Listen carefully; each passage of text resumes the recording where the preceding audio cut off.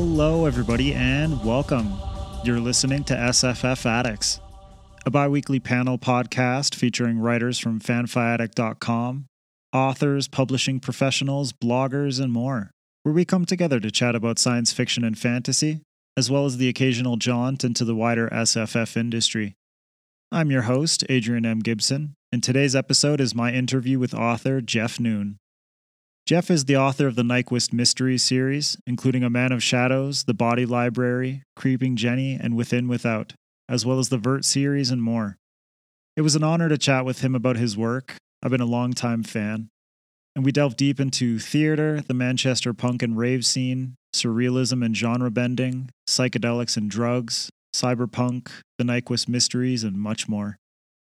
All right, now on to my interview with Jeff Noon. Here we go.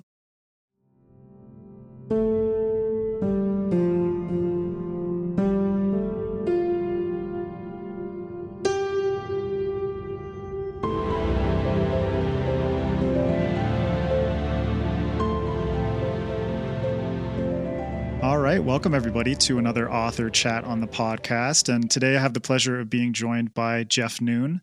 He's the author of the Nyquist Mysteries series, Vert, Pollen, Automated Alice, and much more. He's been a painter with a background in visual arts, a musician playing on the punk scene, as well as a playwright. Vert, his first novel, won the Arthur C. Clarke Award, and he later won the 1995 John W. Campbell Award for Best New Writer. Thanks for joining me, Jeff, and I appreciate you taking the time to chat today. How are you? I'm okay, thanks. Thanks for having me on. Oh, I'm happy to have you here. And first off, how has life been these days? How are you doing in general? I'm okay. I'm fine. I've become quite isolated, and not so much because of COVID, but it's kind of dovetailed with COVID. So I've become, as I get older, I find myself very happy in my own company, actually. So I'm quite relaxed. I'm pretty good. Well, that's good. I mean, with everything that's going on, that's a good attitude and an approach to have. So I'm happy to hear that. Cool. Well, you've had an illustrious, almost 30-year career as a novelist and a writer at this point, at least on the published professional level. But you've done so much more than that. As I mentioned in the intro, you've been involved with visual arts and music and theater and playwriting and that kind of stuff. How can you delve into that a bit more and how that has sort of developed alongside your writing career, how they intertwined along the way? Sure. I mean, I'm that kind of kid, that young kid who was good at drawing. Basically, that was my talent at school, at primary school and junior school. So teachers would encourage me, and so I became aware that I actually might be an artist of some kind, and so I ended up doing A-level art and so on, and I was intensely interested in painting, and I wanted to go on to art school and do a BA. That didn't happen for various reasons. One of the things that happened instead is that I started to do these like little sketches and playlets with this group of people in a room above a pub in the town where I was born at. And I was about 18, 19, 20, something like that. And those were the first things I ever put in front of people properly, It's just basically standing up and doing like 15 minutes, but not jokes, like tiny little 15-minute plays where I do all the voices myself and build props and tell these little stories. And through that process, I started to think of myself as a writer. In fact, specifically as a playwright, actually. And I ended up doing a BA eventually, but in combined art. So I was studying painting and drama. And by the end of that, doing that university course, I made the plunge to just be a playwright. And so when I left, I started to write plays. And I had I joined the Manchester Fringe theatre scene. This was back in 1984. Wrote a play that had a little bit of success at the Royal Exchange Theatre, which is a big theatre in Manchester. And I thought, okay, well, that's what I am now. I'm a playwright. In fact, I couldn't be more wrong because I could not write a second play. that anybody wanted to put on. And I just got rejection slip after rejection slip. And I thought, well, this isn't, I was, it was upsetting to me, but I was young, so I was resilient, and I just moved on and did other stuff like you do when you're young. Eventually, I ended up, and I was still trying to do it, but I just wasn't getting it. And then I ended up working at Waterstones bookshop in Manchester. This was in the late 80s, early 90s. And that's where I wrote this book called Vert. I was running the science fiction section. That was one of my jobs. I'd been really into cyberpunk. I was one of those people that when they opened Neuromancer and read that first line, it was like, at last, someone is speaking to me. And that was, I think, like 83, 84 that came out. So there was like a big gap. And I remember going to the pub with my friend Nick, my best mate at the time, Nick, and we would talk about science fiction and cyberpunk and all this stuff. And we would often consider, why isn't there a British version or an English version even of William Gibson, little thinking that a few years later I might actually become that person, So it was a surprise to me when I wrote a novel. It really was. It was a big surprise, yeah. And when you decided to start writing Vert, I mean, you were working at Waterstones, but you were also writing it. But what was your sort of thought process about the actual book itself and I was and the working characters at and night. everything? Yeah, it took me by surprise. I was interested in virtual reality at the time because that was just coming over to Britain. I was reading these books, these American books that were coming into the shop, all about making virtual reality real, So I getting all that. There's lots of stuff. It was the rave era in Manchester, which was really big. So all that music scene, the bass, the tie-dye, the whole baggy thing was going on. People were taking ecstasy. And so when I wrote down, and I sat down to write this book at night whilst I was working in the shop in the day. And it just all went in. It's like a classic first novel in the sense that you've got like 15 years of frustration just going into this one text, and 15 years of ideas. Do you know what I mean? That's the great way to write a first novel, I think. And all of it coming in through this burst of inspiration. Just right. This is it. Inspiration. Yeah. And I didn't think that anything would happen to it because it was going to be published by a very small publisher. A friend of mine in Manchester was starting his own press.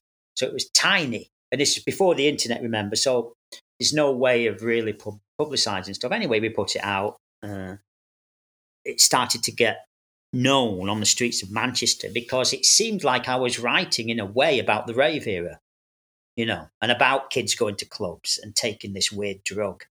So it seemed like that's what I was doing. So it became known in Manchester as a thing. And then it won the Arthur C. Clarke, and then it went on to have its life in the world. So that's basically, but it did take me by surprise completely when I sat down. I didn't have any idea I'd write a novel at all. I didn't think it was possible to write a novel. You know what I mean? I didn't. And then it just kind of took on a life of its own. I can't write. I can't. Yeah, I can't write 80,000 words. It's just madness. How can any? Yeah. I know. Now 80,000 words is nothing to me. Yeah. It's like, that's 6 months. You know what I mean? Yeah, it's a phantasmagorical experience all around, I think, writing that book, But I look back on it, it was an exciting time, definitely. Yeah. Yeah. Yeah. And you touched on two things. So cyberpunk and music. So first off, cyberpunk, being in the UK, what was your perspective on, cyberpunk at that time, which was mostly an American movement? And, you said that you felt like Britain needed its own interpretation or remix of cyberpunk for the UK at that time. So what was your perspective on cyberpunk? And you want to dig a little deeper into what your reactions were to Neuromancer and all the technology that's coming up at this time? I'll try. Yeah. So I think that, just to look at me and science fiction. Okay. So I read a lot of science fiction when I was young. Right. And probably the most, if I think about the writers that really affected me, would be Ray Bradbury, say, because he's very romantic. And I view myself as a romantic artist. So I'm definitely, that will go to me. But when I discovered J.G. Ballard, that was the big moment for me. And he was specifically writing about Britain and England. And he was writing about it in a very personal way with a very unique vision that belonged only to him. And so when you engage with one of his stories, you're entering Ballard's mind and he's showing you what contemporary Britain is like through his eyes. And that absolutely fascinated me.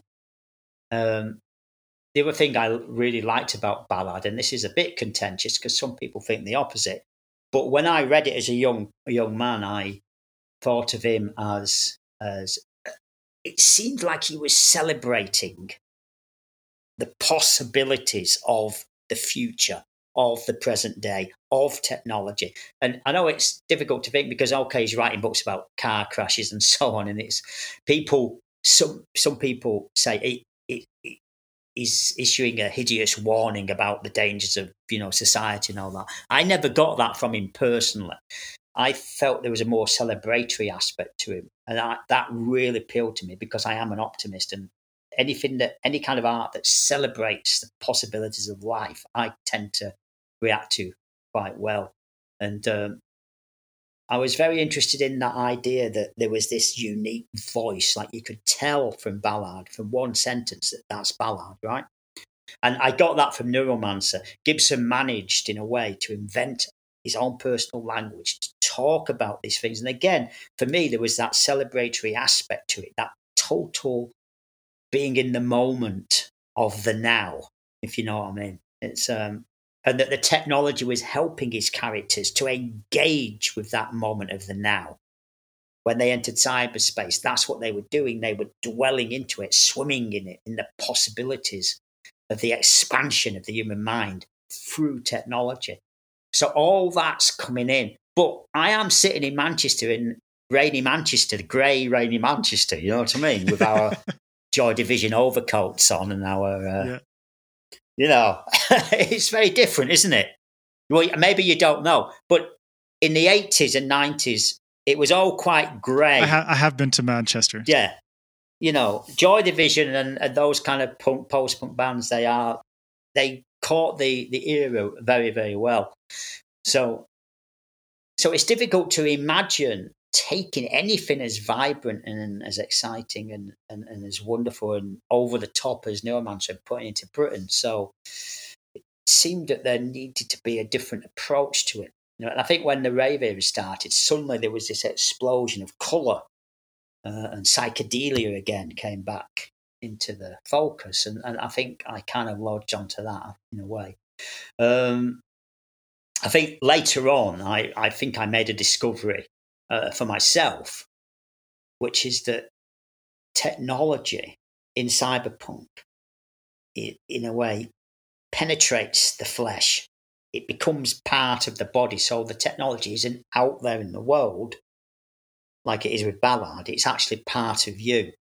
And you're having a very, very intimate relationship with it. And it seemed to all be about information, coming into you. And you're processing that information and having a relationship with it. And I thought, well, that's information is one thing in that Gibsonian sense of information, in a corporate information, if you like. But isn't music information as well? Isn't dreams are also a kind of information. And so why can't cyberpunk interact not with corporate information, which I have no interest in at all, personally, but why can't it interact with music and dreams and drugs as though all those things are information in that cyberpunk sense?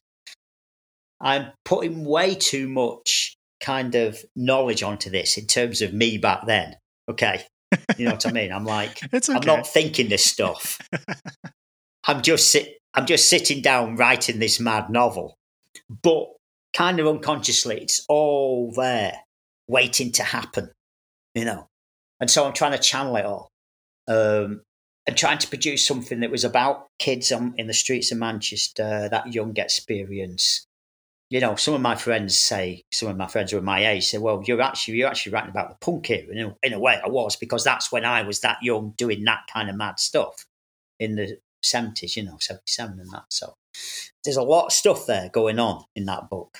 A lot of stuff, yeah. Yeah, And but it was, as I say, when you write a first novel, you don't really have you don't have control when you write a first novel, because you're learning how to craft the words, you know. So it's just, you becoming this kind of funnel, and it all comes in. And anyone out there trying to write a first novel, just open yourself up to everything, and then try your best to channel it.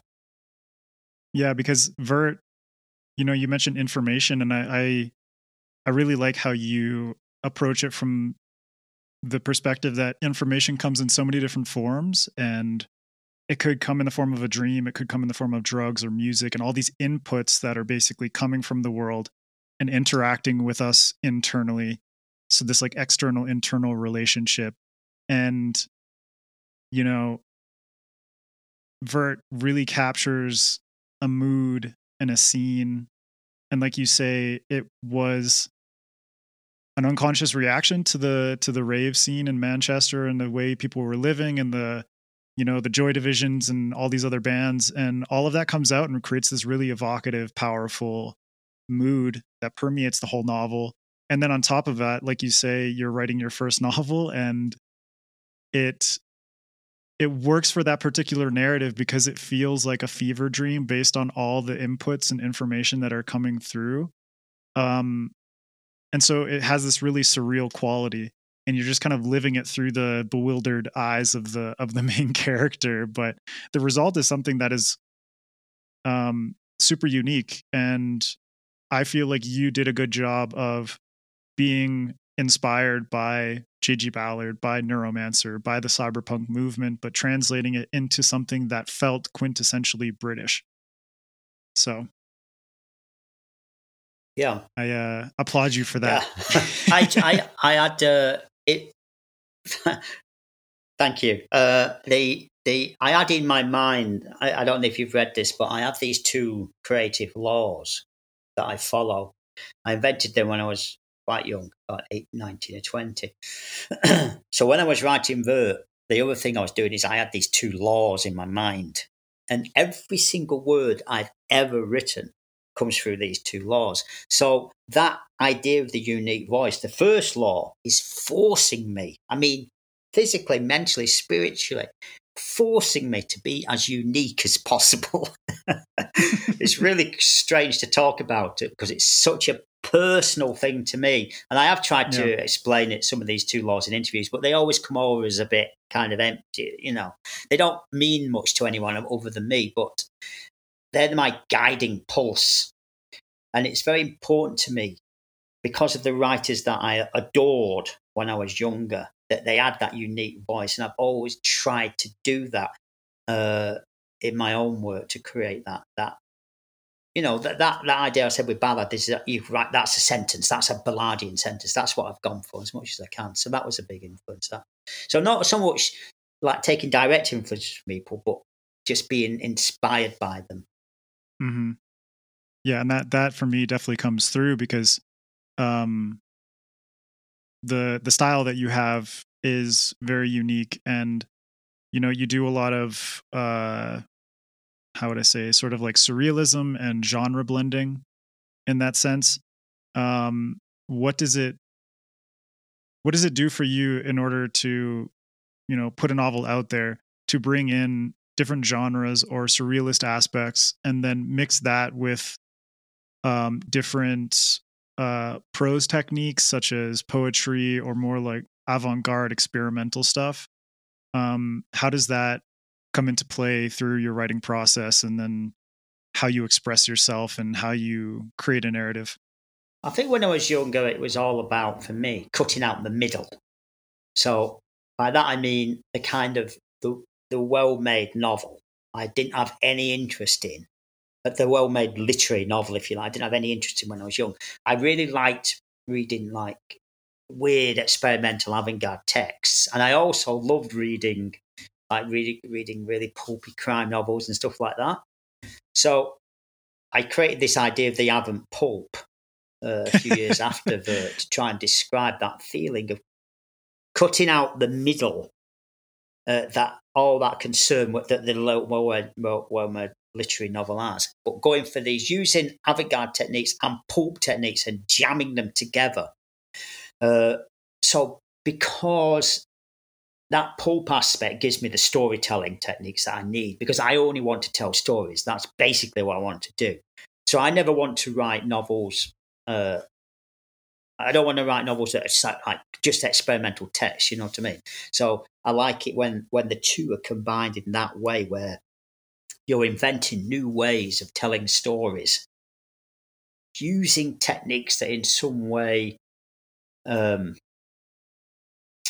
correspond or influenced by the world around you, by society, and the way that people are acting and their attitudes and their social considerations and the language that people are using and so on. And I think that when in that first part of my career, I was definitely doing that.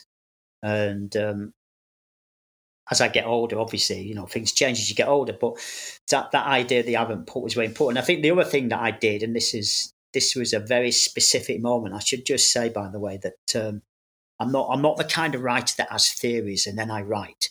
I just get mad ideas, I write, and then out of them blossoms the considerations of what I'm doing. You see, yeah. So there was this. So a lot of the things that I've invented over time, they've come out of me being in certain situations, picking something up or seeing something and thinking, oh, right, oh, you could do that. And this is a very specific situation where there was a book came out called Disco Biscuits. I don't know if you ever saw that one. Did you see that one? No, yeah. I didn't. Tell me about it. It was an anthology of stories put together. Yeah, it was an anthology of stories put together by that, about the rave era, by that new generation. I was part of a new generation, if you like, of British novelists. There was Irving Welsh was the most famous of us, okay, but there was about 20 of us in this anthology, and the type Disco Biscuits, in case people don't know, is a nickname for ecstasy. Yeah, so it got quite a bit of press, this book, because it's like 20 young or youngish people writing exciting modern stories about the current scene. So it did quite well. And we went on a tour, but not of bookshops, which was what I was used to, but of clubs, which was very strange. So, you know, you would turn up in the chill out room of a club, you know, and you would be asked to read. And of course, not many people knew what you were doing there, spoiling their night out, you know. But I was waiting to go on, and Irving Welsh was on this tour. There was like 6 of us on the tour, you know. And the writer before me was on stage, and I could hear this techno music pounding through the wall from the main room, and it was interfering with his words. And I turned to Sarah, the editor of the book, and I said to her, I said this sentence. I said, "What would it be like to write a dub version of a story?" Right. Now, by dub, I'm specifically referring to dub reggae, which is a kind of an invention in Jamaica where they would take, on the B-side of a single, the producer would take the A-side song and mess with it using the controls. And in the punk era in Britain, kids really picked up on dub reggae. Dub and punk go together, okay? And so, and I've always was fascinated by that process where you take something that's finished and take things away from it to reveal the bones, the skeleton of the music. So when I said that story, it all just came out of that moment, you know. So I went home after the tour and I was writing information, and I started to remix or do these dub versions of certain passages. And I think that was the beginning of the second part of my writing career. And I became fascinated with inventing new ways of writing that were borrowing ideas from music, like scratching, like remixing, sampling. I was mad on it. And that's an idea of where you've got the avant pulp, where you're actually doing something that's quite experimental. A bit, in a way, it's a version of the cut-up technique, but different. But you're actually taking it from techno music, So it's like, and using it to tell stories, and also using it to reflect and to portray the character in the moment. So again, I'm not really interested in experimental techniques for their own ideas. I just want to use them because the characters, the way I write them, they often enter into these extraordinary situations where they start to lose their sense of self. And so to use these experimental techniques then, it's very good because you can reveal what they're going through, That's fascinating. And sometimes when you do it quite well, sometimes readers don't actually know you're doing it because you're following, because they're in the character and the character's doing it. Like, I always think in the third Nyquist novel, which we'll come on to, there's a 1,300 word sentence in it. Now, not many people have noticed this. No one's ever pointed it out to me. And I think that's because Nyquist at that moment is so overcome with so much stuff that 1,300 word sentence is his natural way of explaining and experiencing the world, you see. So it's using experimental techniques, embedding them deep into narrative, deep. So they're not just placed on top, they're in the center of it. They come out, and they come out through the character. Yeah, this is really interesting because in university, in my fourth and final year, I had one course where for my final presentation and final project of the year, I actually did a focus on remix culture, in the convergence of music and storytelling, and how remixes or dubs are actually a way of having a conversation and deepening the experience with a given medium, whether it's music or whether it's written text or what have you. And I think it blows my mind to hear your perspective on this because, reading your work, I definitely have this sensation of being more deeply ingrained in the story and the characters, and feeling this sense of surreal investment just based on the way that you remix, or the way that you approach writing techniques in order to give more depth to whatever is happening. So that 1,300 word sentence, that kind of thing is like it's a more stream of consciousness reflection of Nyquist and what's happening to him in that particular moment, and you use the medium within which you are writing and working in order to convey that experience, and using story and technique in conjunction to just show how fucked up and out of control Nyquist's situation is, or all the information that he's receiving and just trying to process. So I really like that approach that you take. And then so I have this little 2-line manifesto. Okay, let me see if I can get this right. Form is the host, content is the virus.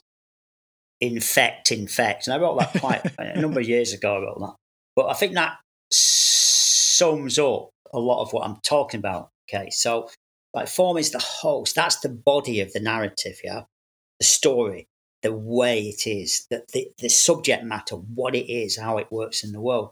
The content flows into the form, and in this idea, it infests and infects the form of the story like a virus. So it's starting to change the narrative. The content itself is changing the story. Because I think that for me, that kind of postmodern moment is really about content, people experimenting with content rather than form. I think that, I mean, that's my own way of viewing it. It might be wrong, but modernism, which I love, seems to be people experimenting with form. Yeah. With postmodern, people start to experiment with content. And I think that was a really interesting change of attitude. And I definitely thinking of myself in those terms. And it's building off of McLuhan's notion of the medium is the message, essentially, that what medium you're in acts as a vessel for the stories that you want to tell, the message that you want to convey. And so, like you say, the actual form itself is the host, and therefore what you put onto the page infects it and shifts the narrative based on whatever that particular virus's needs or methods of transference. The content can infect the character and infect the story. Exactly. It can infect both of those things at once or separately. So it's a good way of thinking about it as you're writing. And often when you write, I mean, there are two kind of ways of writing for me. When you're process of writing, you're either thinking about stuff and writing it down, or then there are those moments when you're not thinking anymore. You're just writing. Okay, so it's important to recognize during the process of 100,000 words that those two things are both equally important.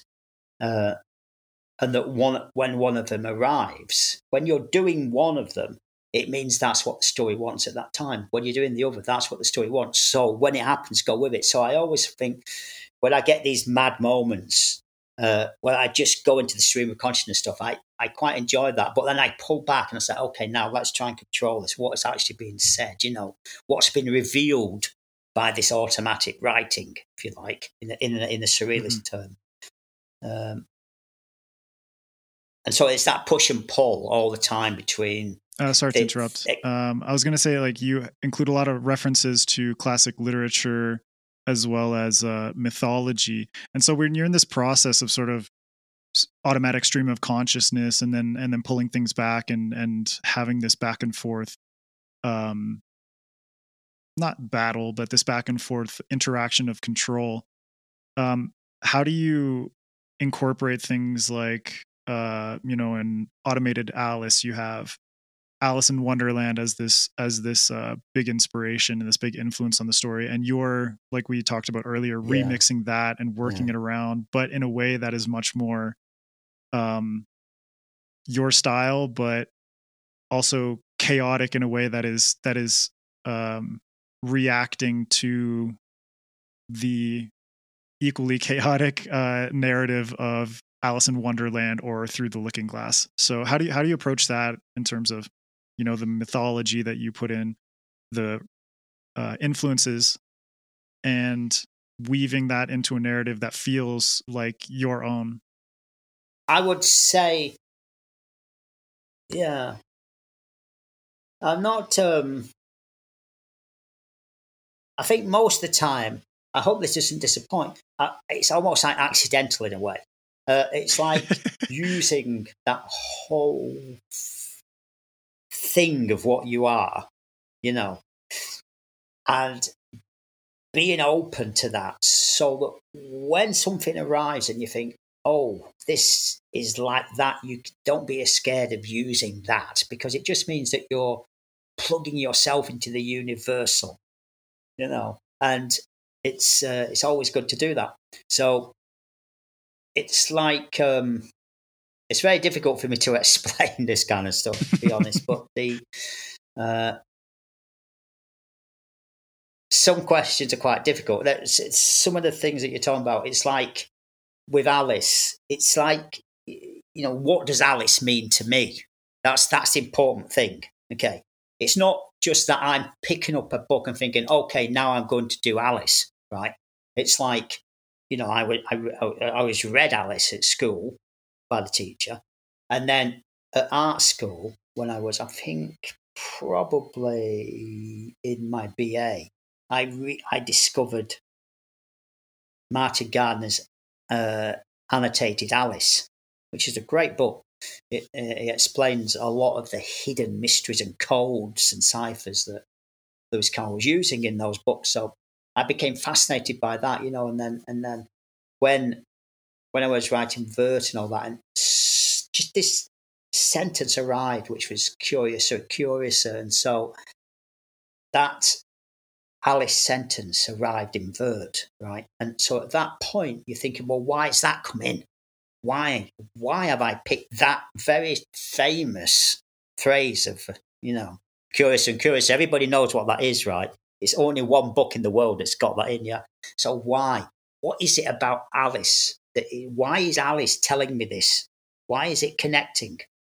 And then once you've got that and you're open to it, you then start to explore it and you allow it to come in more and more and more. I'm now in a version of a Lewis Carroll universe, if you like, and that's what I'm doing. And so, and then you follow it through. Do you see what I'm saying? So it's not like, oh, now I'm going to do this. It's like, just, oh, there it is. Pull on that thread, see what happens. If something arrives like that, that's a message being sent from Lewis Carroll to you through the book, through your history of that book, through your present day needs in the book you're writing. He's helping you. So let him help you. Exactly. And the way that you just incorporated that sentence, that sentence itself is emblematic of the circumstances, because you put that sentence in there and then you think, wow, it's actually really curious, and it's going to get even more curious when you start to question why you put that sentence in there.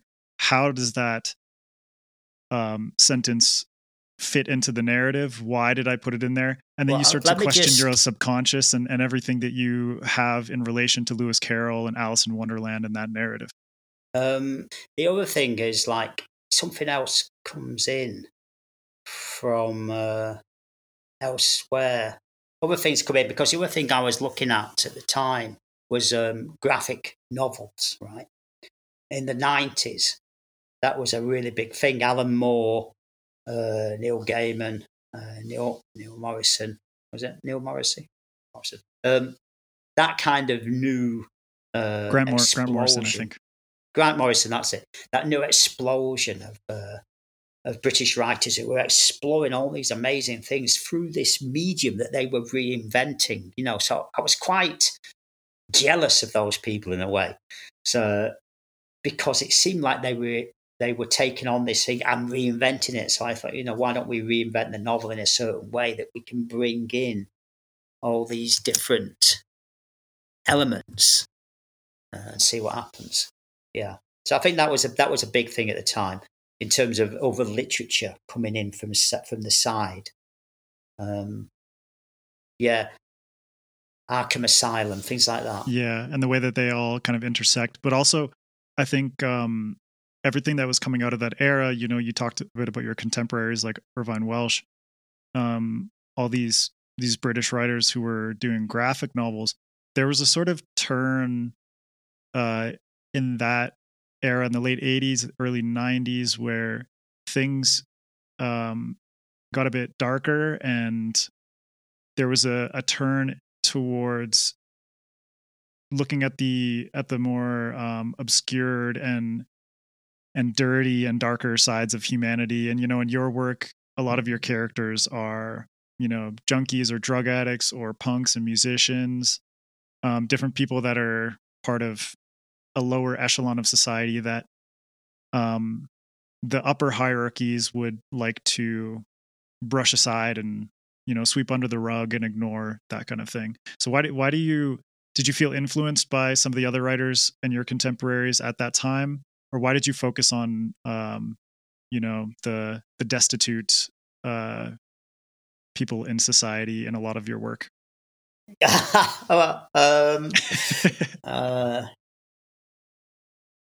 It's to do with, I guess, like, people often say to me, they'll often ask the question, you must have taken a lot of ecstasy, Jeff. And the sad truth is, I haven't taken one single ecstasy in my life. So, and people they always think, oh, really? But you wrote verbs. Yeah, I know. It's like the imagination, it's like seeing these people around me doing it, right? Now, as I said before, I mean, I was the kind of person who would stand on the edge of the dance floor. Okay. That's me. That guy, right? That guy in like a Smiths song. You know what I mean? I wasn't at the center of the dance floor, right? I was standing on the edge looking. And I think that you're observing everybody. Yeah, because I can't do that. I can't be that person. I can't be at the center. It's just not in me. I haven't got it. So, and I think quite a lot of writers, I guess, are like that in a way. That's why you become a writer, because you're not quite part of society. There are two types of society here, of course. There's the outer and then there's the inner. If you're not part of the outer society, but you're also not part of the inner society, i.e., with the in kids, right? You're that person who's on the edge, and I think that's the kind of character, I guess, that I'm interested in. So I don't think the characters that I portray or create necessarily a part of the in crowd, right? They're the people that want to be, but they can't quite make it. They're just not cool enough. And it's because that creates that intense loneliness within them. And I think that is one of the great unexplored themes of the novel is loneliness. It's like, and that attempt by characters to become part of that team, if you like, of that club, and what are the sacrifices you would make to be part of that club. I love all that kind of stuff. I find it very fascinating. But they're still young, so they don't want to be part of the outer society, have families and settle down and get a good job, all that. Not yet. They're still young enough, but they can't join the inner club either, so they're always on that borderline. And one of the things that you can do on a borderline is you look, you gaze, you envy, and you go home and you cry and you make notes. It's like write a poem. It's like a Morris, you know what I mean? It's like a Smith song. It's like, yeah, that's what it's like. And so when you're that age, and I don't think that's ever left me. And then also in simple terms, it's like the Who song, the kids are all right. I've always had that idea, the kids are all right, so that's that romantic idea of the youth, of the brave, poetic warrior of youth, that idea that you just do anything, but you're always exploring and you're always looking for something new to do. And you're always looking for answers and the next thrill, the next kick, the next answer to the next question. You're always on the lookout for it.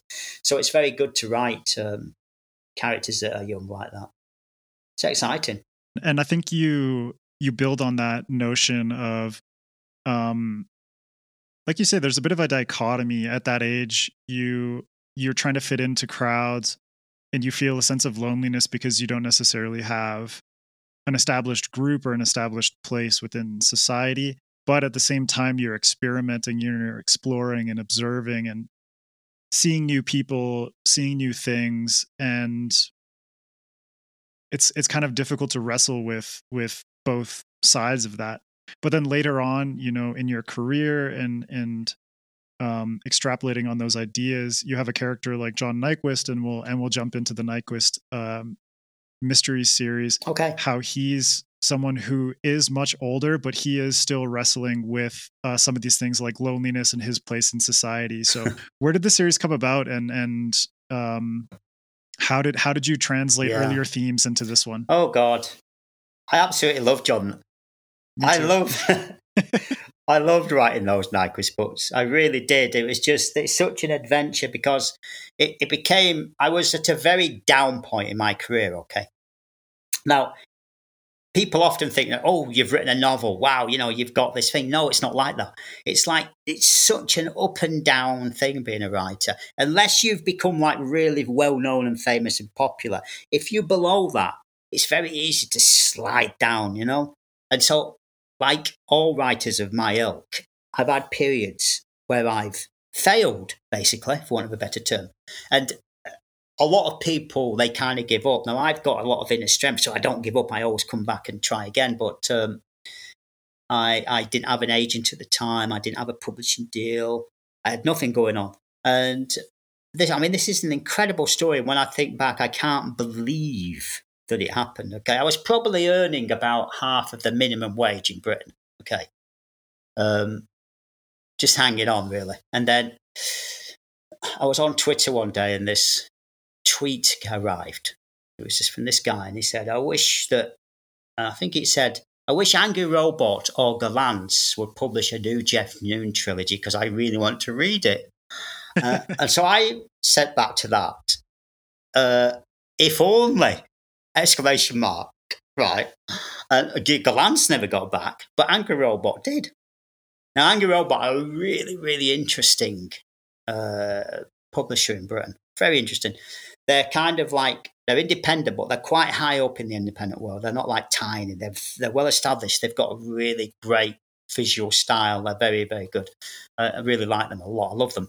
And, the editor got back to me and said, yeah, send me something. So I sent him this kind of 3/4 finished Man of Shadows, the first John Nyquist thing. And I've been working on it for a number of years, trying to get it going, And with his help, I managed to finish it and put it out. So that one tweet, could you imagine? That one tweet managed to get me this, probably my sixth attempt at a career. Do you know what I mean? It managed it through that one tweet. I couldn't believe it. Even when I think back, It's incredible. So it's the person who sent that tweet. I always thank them. They saved it. And then when I wrote that first Nyquist book, and as I say, that one was like 3/4 done, and then Simon Spanton was my editor on that. He was a famous editor in science fiction, And he said something in that first book. He said, because that first book, it's kind of quite a standard private eye science fiction book, if you like, which I really like, that kind of thing. But he said to me once that John Nyquist seems to know that he's a private eye in a novel. And when he said that, I just started to think, okay, well, I'm just going to push that. So in each of the Nyquist books, he starts to understand that that's what he is. Okay. This goes back to Grant Morrison's great run on Animal Man, where Animal Man starts to realise he's a character in the novel. I love that. And I thought I could do my own take on that. And so if you jump back to what I said at the beginning about the idea that cyberpunk doesn't just have to be about digital information. It can also be about music. It can be about drugs and dreams. It can also be about words, right? As narrative, as an infection, as part of the human body. And that's really what the 4 Nyquist books are about. It's Nyquist coming to terms with the fact that he is made out of words. That's what he is. And so it's really great to write those books because you can, and also Nyquist is good for me because it's like, I don't have to work things out. I can just set him going. I think of a situation for him and I put him into it and I say, oh, now tackle that, John. Let's see what you're going to do now, and I kind of follow him. And so that is quite good, that. Each of the Nyquist books, that was the other thing I always had in mind, is set in a different city, a different location completely. And each city has a different science fiction or fantastical element to it. So the first one, it's split into night and day and dusk. The second one, it's all about narratives and storytelling. The third one is about how each day is run by a different saint in a village, so everybody's doing very different things in each day. Fourth one is all about borders, a city filled with millions of different kinds of border. So each time Nyquist arrives and he has some case going on and he gets involved in the city and the way the city works. And again, and how that city infects him as he travels through it and how it changes him. So cities and words, those are the two elements of information that are fusing with Nyquist's body, just to keep that form is the host, content is the virus metaphor going. That's what's happening. And you really explore that in the Body Library, which is book 2. So like you say, A Man of Shadows, book 1, A Body Library, book 2, Creeping Jenny, book 3, Within Without is book 4. The Body Library builds on A Man of Shadows in a really interesting way, where like you say, the city that he goes to is a city of stories and a city of narrative and words and letters, and how this medium is composed, but it's a living, breathing part of this city. And then you have Nyquist, who comes into this circumstance, comes into this place, and is trying to once again find his place within those parameters, but at the same time he's breaking the fourth wall by reflecting on his own narrative in A Man of Shadows. So it's this double play where he's in a city of stories within a story, but also thinking back on the previous story, which he was the protagonist of. And I thought that was absolutely brilliant. And builds on a lot of what you said. Thank you. Yeah. I love that kind of folding in of characters and stories in and on themselves, that constant folding and unfolding, of where, I mean, one of the things that I've always explored, I think, and always been fascinated by is that sense of what is real and what isn't real, and how do you negotiate and explore those boundaries and borderlines between our sense of reality and our sense of unreality, And I think Nyquist is someone who is very much at home in that borderland. That's his natural habitat, those borderlands. Yeah, and it builds off of the first book, which is very clearly defined between the borders of daytime, nighttime, and dusk in the middle, creating this eerie limbo space in between these two more well-defined parts of the city. So it's like a literal manifestation of that concept. Yeah. And I'm curious what... And then between them, you have dusk, of course. Yeah. Yeah. Which is this strange area between the two where the borders disintegrate into... a strange, ghostly land full of spirits and and other mysteries. Yeah. Yeah. Fascinating. Like, really, really cool. Well, I mean, I only have one story, right? This is my story. Okay. So when a character is kind of rejected from his own family or her family, and they somehow or other end up either alone or with an alternative family group of some kind. This goes right back to Vert. Okay.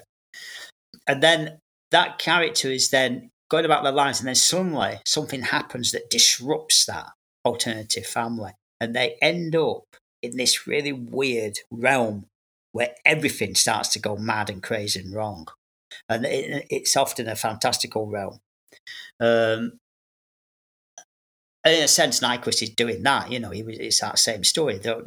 He enters into that realm where everything starts to dissolve and become strange and weird. And because, negotiating reality in a novel is one thing, but exploring and negotiating unreality is a different thing. You need a different set of techniques as a writer to deal with that.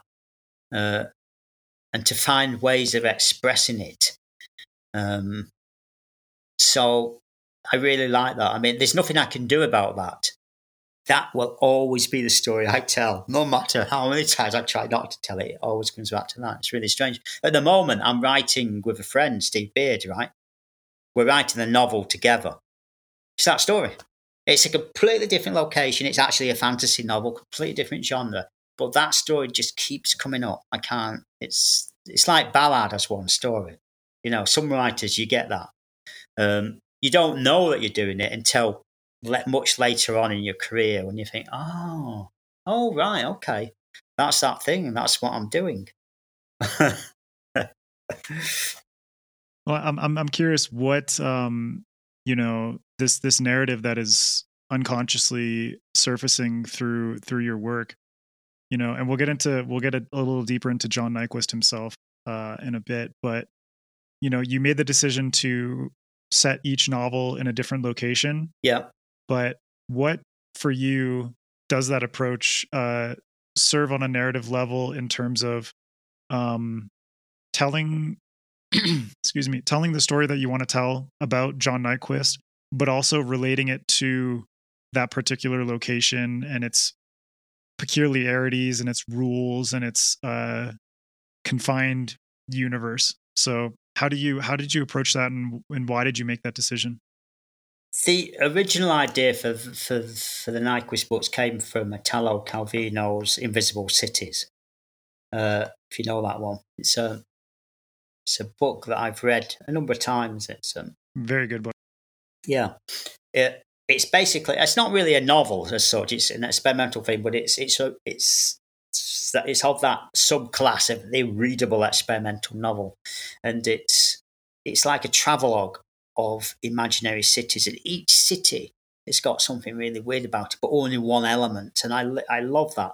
And so I remember reading that book once and thinking, wouldn't it be cool to set murder mysteries in each of these cities?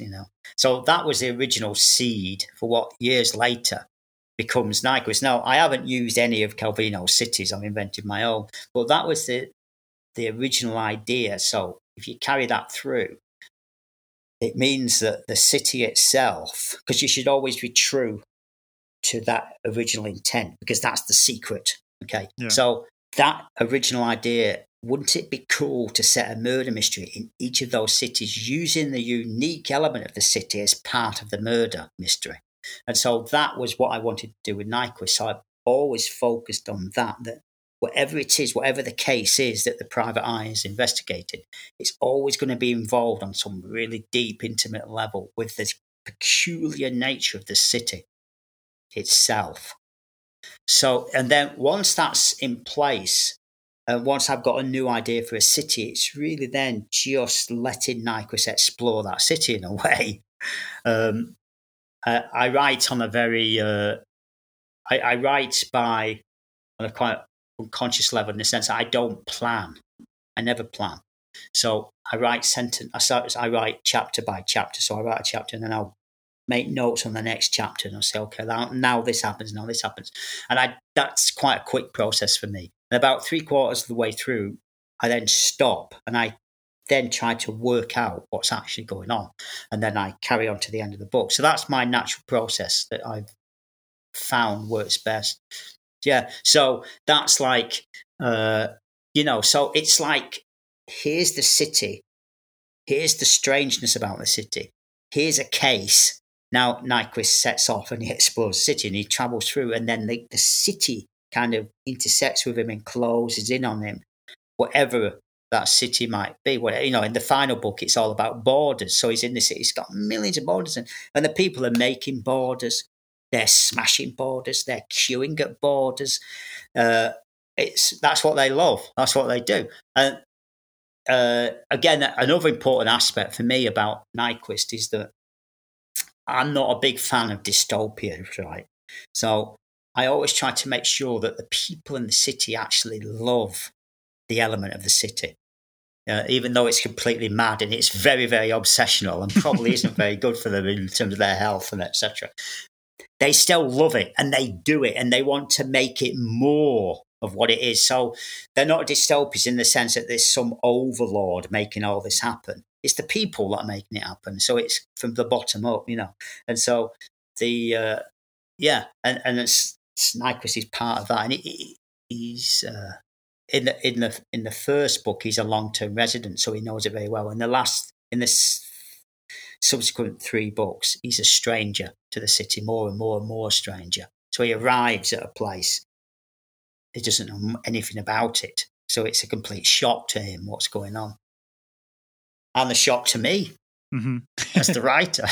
As you're discovering everything that's going on. Which is what you want, I think. Yeah. I'm discovering it as he's discovering it. Exactly. I see it through his eyes. Exactly. And it surprises me beyond measure at times. I mean, beyond measure. Okay. But I love that aspect though, because I'll just mention also. Go ahead. Yeah.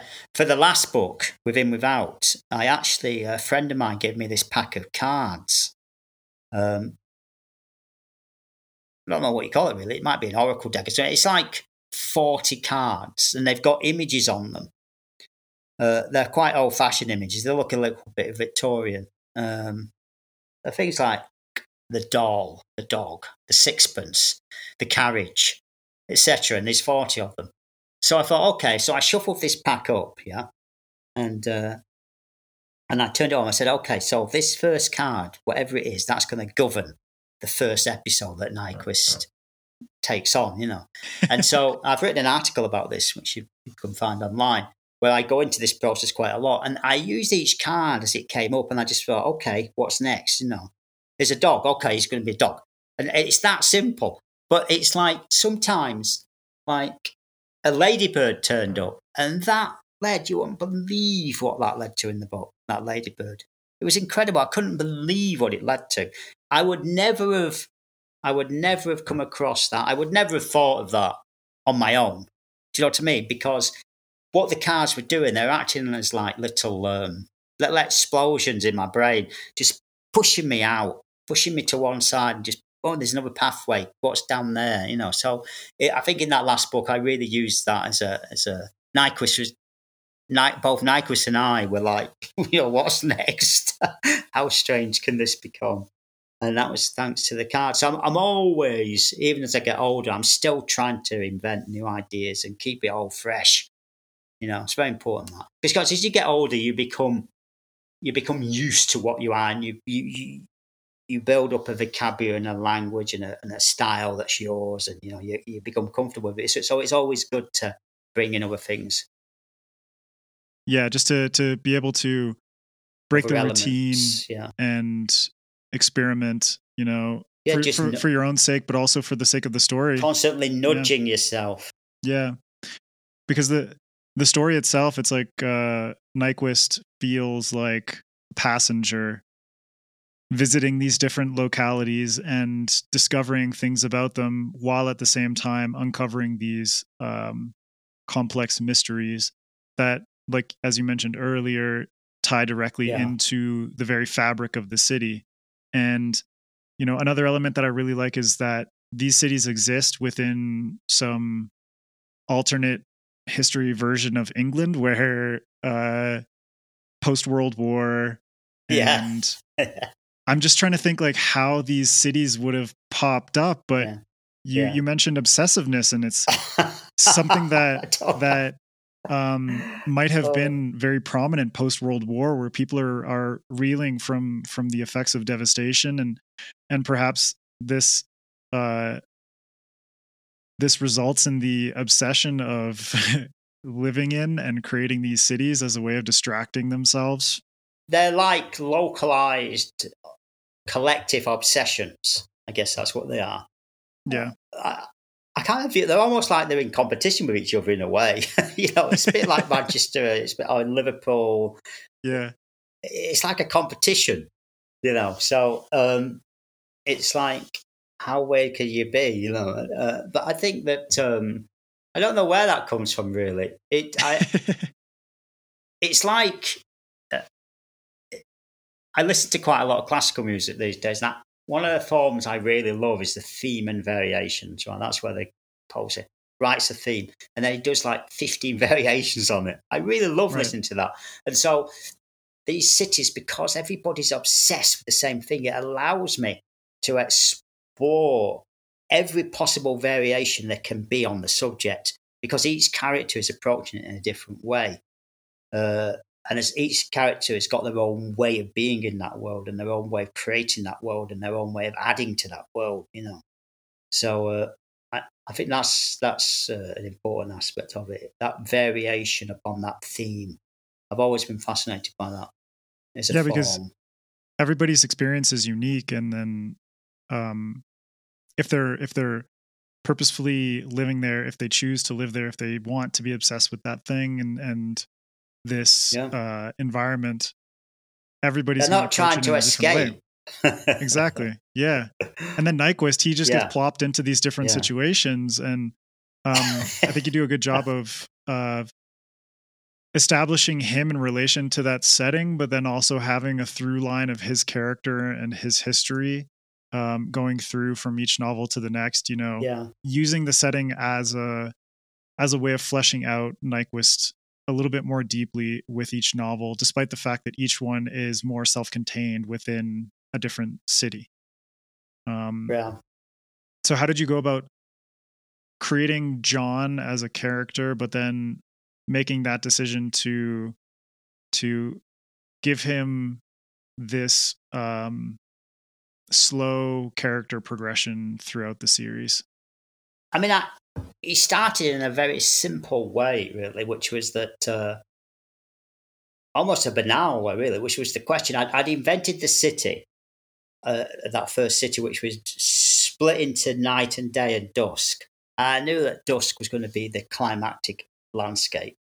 Okay, and I just thought, okay, well, I need someone who's can't go there. It's a very simple thing to do. Okay, somebody who really doesn't want to go there, and then you force them to go there. So I just needed to create this character that would be the last possible person who would want to go into dusk, right? Which is a place, not a time. The last possible person.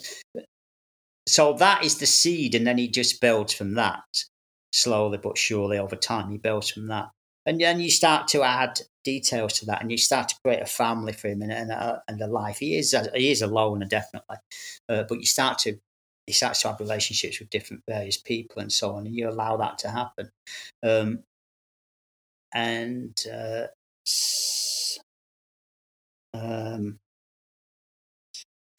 Yeah, I mean, I think that's what it is. It's like allowing the character to grow quite slowly over time, because it's a series of books. You get you can allow yourself to allow him to grow over time and to change over time. He's certainly he's in the first book. I think he's quite tough in a way.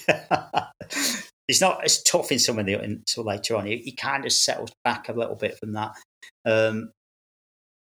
It's just character's really strange to talk about, to be honest, because it's of all the elements of the novel, the character is the weirdest for me, just because describing a room.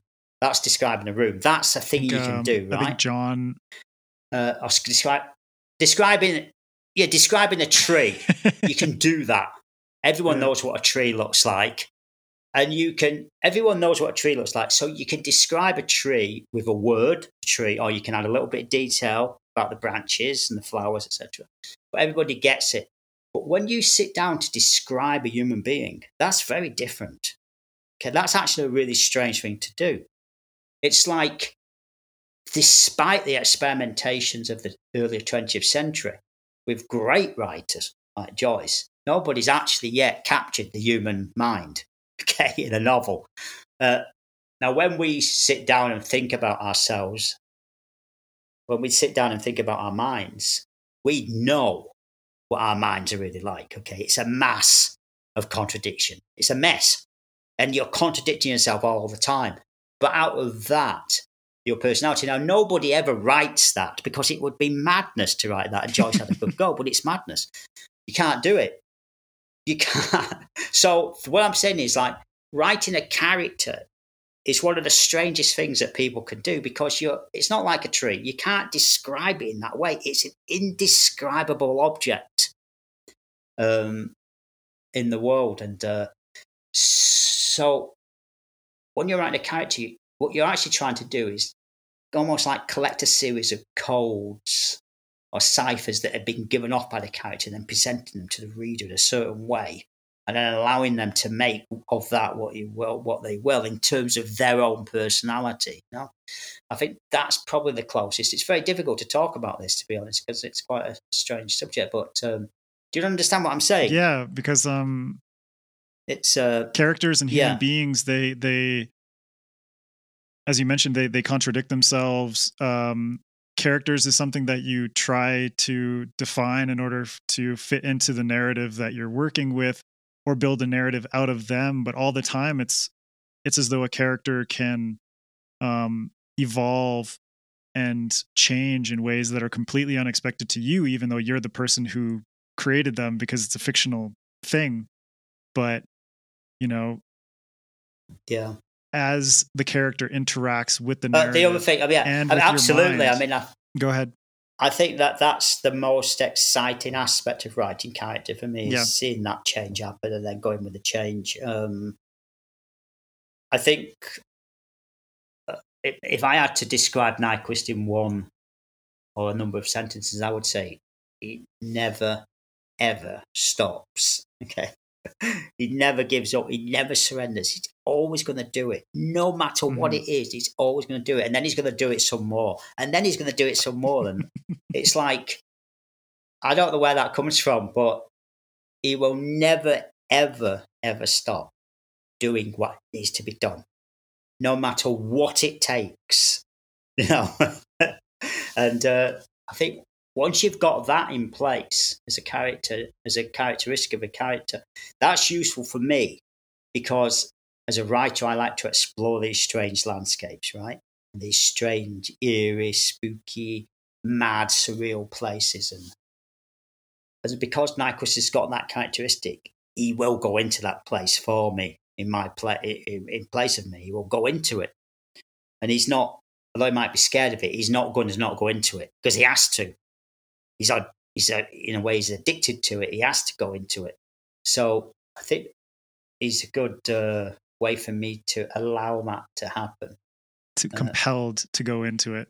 He's compelled to move towards the strangeness all the time, even when it's the worst possible thing he could possibly do. Well, that's what I love about Nyquist, is he becomes very fixated on things, and because he's a bit of a lonely person and he is constantly trying to find his place in the world, he gets attached to a certain thing. I'm thinking of like, how can you find your place in the world when the world is shifting around you? Exactly. How can you find your place in the world when the world is constantly shifting? That's the metaphor, I guess. Yeah. And so now that you've got 4 books in the series, what are your future plans for Nyquist? Yeah. You also mentioned that you've got another book in the works, if you want to dig into the future of the Nyquist mysteries, but also your future as a writer. I don't have any particular, I don't have in mind a 5th book at the moment. Okay. Mm-hmm. So to be honest, I didn't even have a 4th book in mind. But if a city arrives, which it did with the Border City, I think, oh, well, that's a Nyquist novel, So if that happens, I will do a 5th one. But my big project at the moment is this book. I take on the fantasy genre, which I'm doing with my friend Steve Beard. So it's a collaborative novel.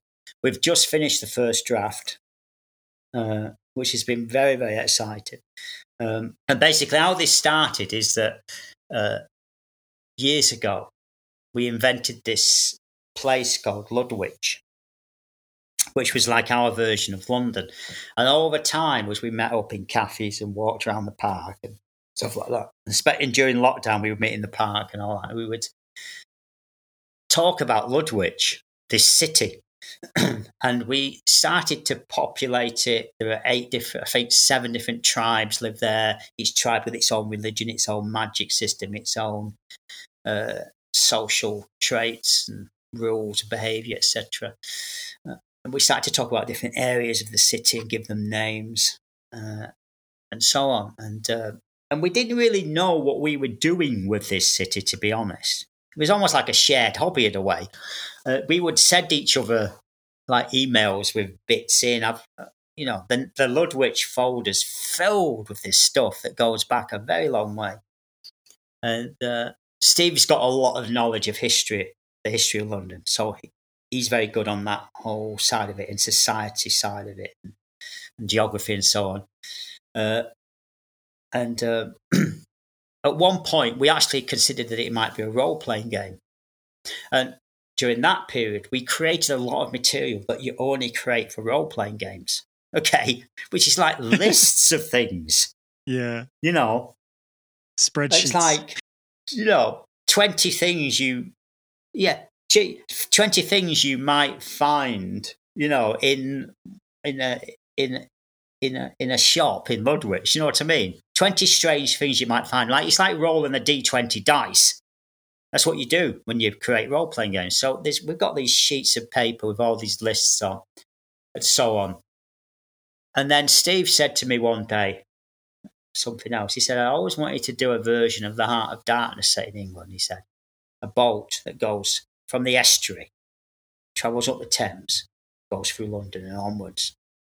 And I said, well, why don't we do that as our Ludwich story? We've got a river, the nicest. Let's get a boat. Let's get it at the estuary. Put some weird characters on it with some mad, bizarre mission they have to go on. Let them go up the river. Let them enter Ludwich. Let them go through towards the source of the river, and let's see what happens. And so that's the book that we're writing. So it's like, first of all, the creation of this city in great detail. Then the invention of a quite simple narrative of the journey, putting those two together. And as the characters travel up the river and into the city, of course, they're engaging with all this stuff that we've created in our lists and our various email documents and so on, hundreds and hundreds of documents. So it's been a really fascinating way of working that. It's set in 1947 in our minds. I don't think we'll actually put the date in. We're not sure yet. We're still discussing that. But in our minds, that's what we're writing about. So we did a lot of research on that time and how people were with each other, how they dressed, what their concerns were, and so on. So it's been a really good process, actually. Very exciting, yeah. That sounds absolutely fascinating, and I can't wait to read it. Thank you. Well, as I said, we've just finished this first draft, so it's quite difficult. It's writing a novel with a person. You have to invent a method of doing it, because you need to create a language that belongs to that novel. You can't really have two sets of language coming in, so we've had to work out how we do that, how we create that language together, and use it to tell this story. So we've just finished the first draft. Now I'm doing my edit, and I said to Steve, he does his edit, and then we send it to our agent, and we see what happens. It's on spec, completely on spec, this. So we'll see what happens after that. Don't want to go into too much about the details, the story, etc., because, that's still, yeah. But the process itself sounds so cool, and the fact that you two have found a good collaborative middle ground where you've gone through each iterative process, but things are meshing in a way that is satisfying both of you. And I think that's the best possible outcome. Well, you know what I said about writing without using that pack of cards? Steve, in a way, is a super pack of cards. He's like, he's constantly throwing this stuff at me all the time, just constantly doing it. And I'm many writing prompts all the time. All the time. Yeah, all the time. Oh, that's great. Yeah, it never ends. And so, yeah, it's been an adventure, definitely. Great. Well, to close out, can't wait for people to read this one. Yeah, I'm excited to check it out. And you mentioned to me, I think it was before recording, that you're reading Iris Murdoch. Yeah. What else are you reading or watching or doing at the moment that you want to recommend to people? I tell you what, I used to read a lot of science fiction, but, when I wrote Vert, I kind of stopped reading science fiction, right?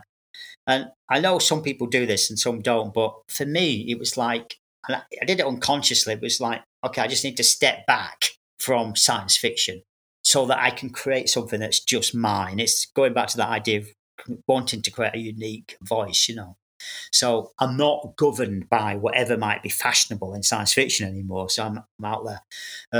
So I don't read science fiction. I love to read crime books. Love that. Those are my main thing that I devour.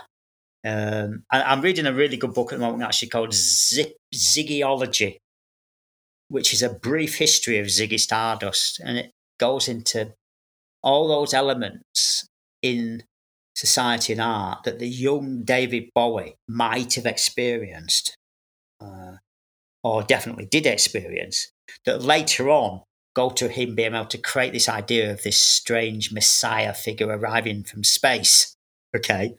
So it's all about flying saucers and Fred Hoyle and space dust and Quatermass,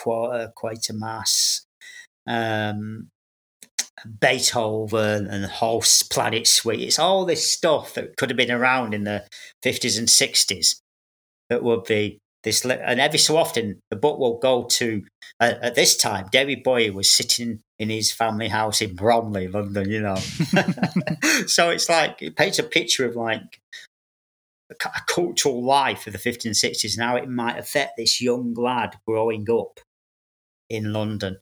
Who would one day go on to be one of the greatest, most incredible, iconic figures in rock music ever. But, just how did he actually create Ziggy Stardust? What had to happen to him growing up to be able to do that? So that's fascinating, actually, that book. Yeah, it's good stuff. Very good fun, actually. Yeah, I need to check that out because I love David Bowie. I'm a huge fan, but I also love how he transcends music and is just an incredible visual storyteller, and being able to pair that with the cinematic nature of concerts and the audible soundscapes of music is just so cool. Yeah. I mean, it's even got a chapter in this book on the kabuki and the samurais and kabuki theatre and the invention and the kimono and stuff like that.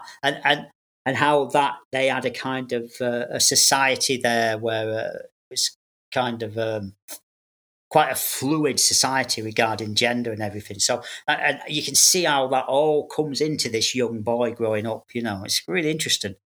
Yeah, so cool. Like during the Edo period in Japan, there was a society sort of like post World War England where it's reeling from this period of destruction in the warring states and everything like that, and then art and culture start to be developed and things become a bit more liquid and ambiguous, like Ziggy Stardust and David Bowie. Yeah.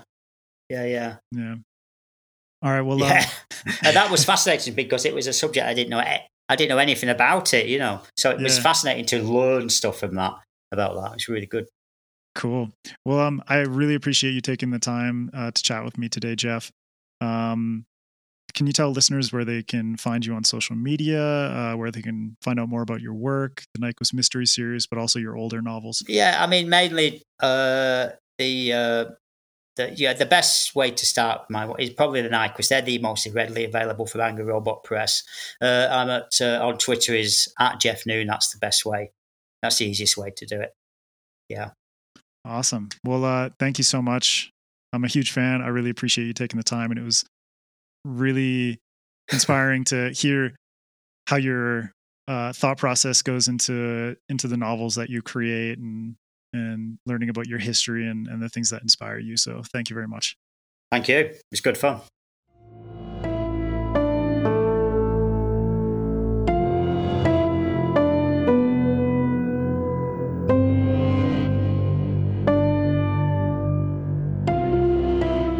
And there we have it. Thanks for listening. I hope you enjoyed my chat with Jeff Noon. If you like this episode, please subscribe, rate and review us on your platform of choice, and share us with your friends. It helps a lot and we greatly appreciate it. You can follow SFF Addicts on Twitter or Instagram @SFFAddictsPod for updates and more, or shoot us an email at sffaddictspod@gmail.com. You can also follow me, Adrian M. Gibson, on Twitter or Instagram @AdrianMGibson.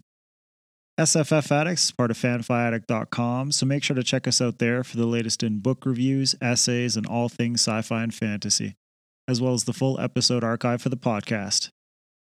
All music comes courtesy of the talented Astronauts. Check them out on SoundCloud at soundcloud.com/STRONOZ. All links for the episode are also available in the show notes.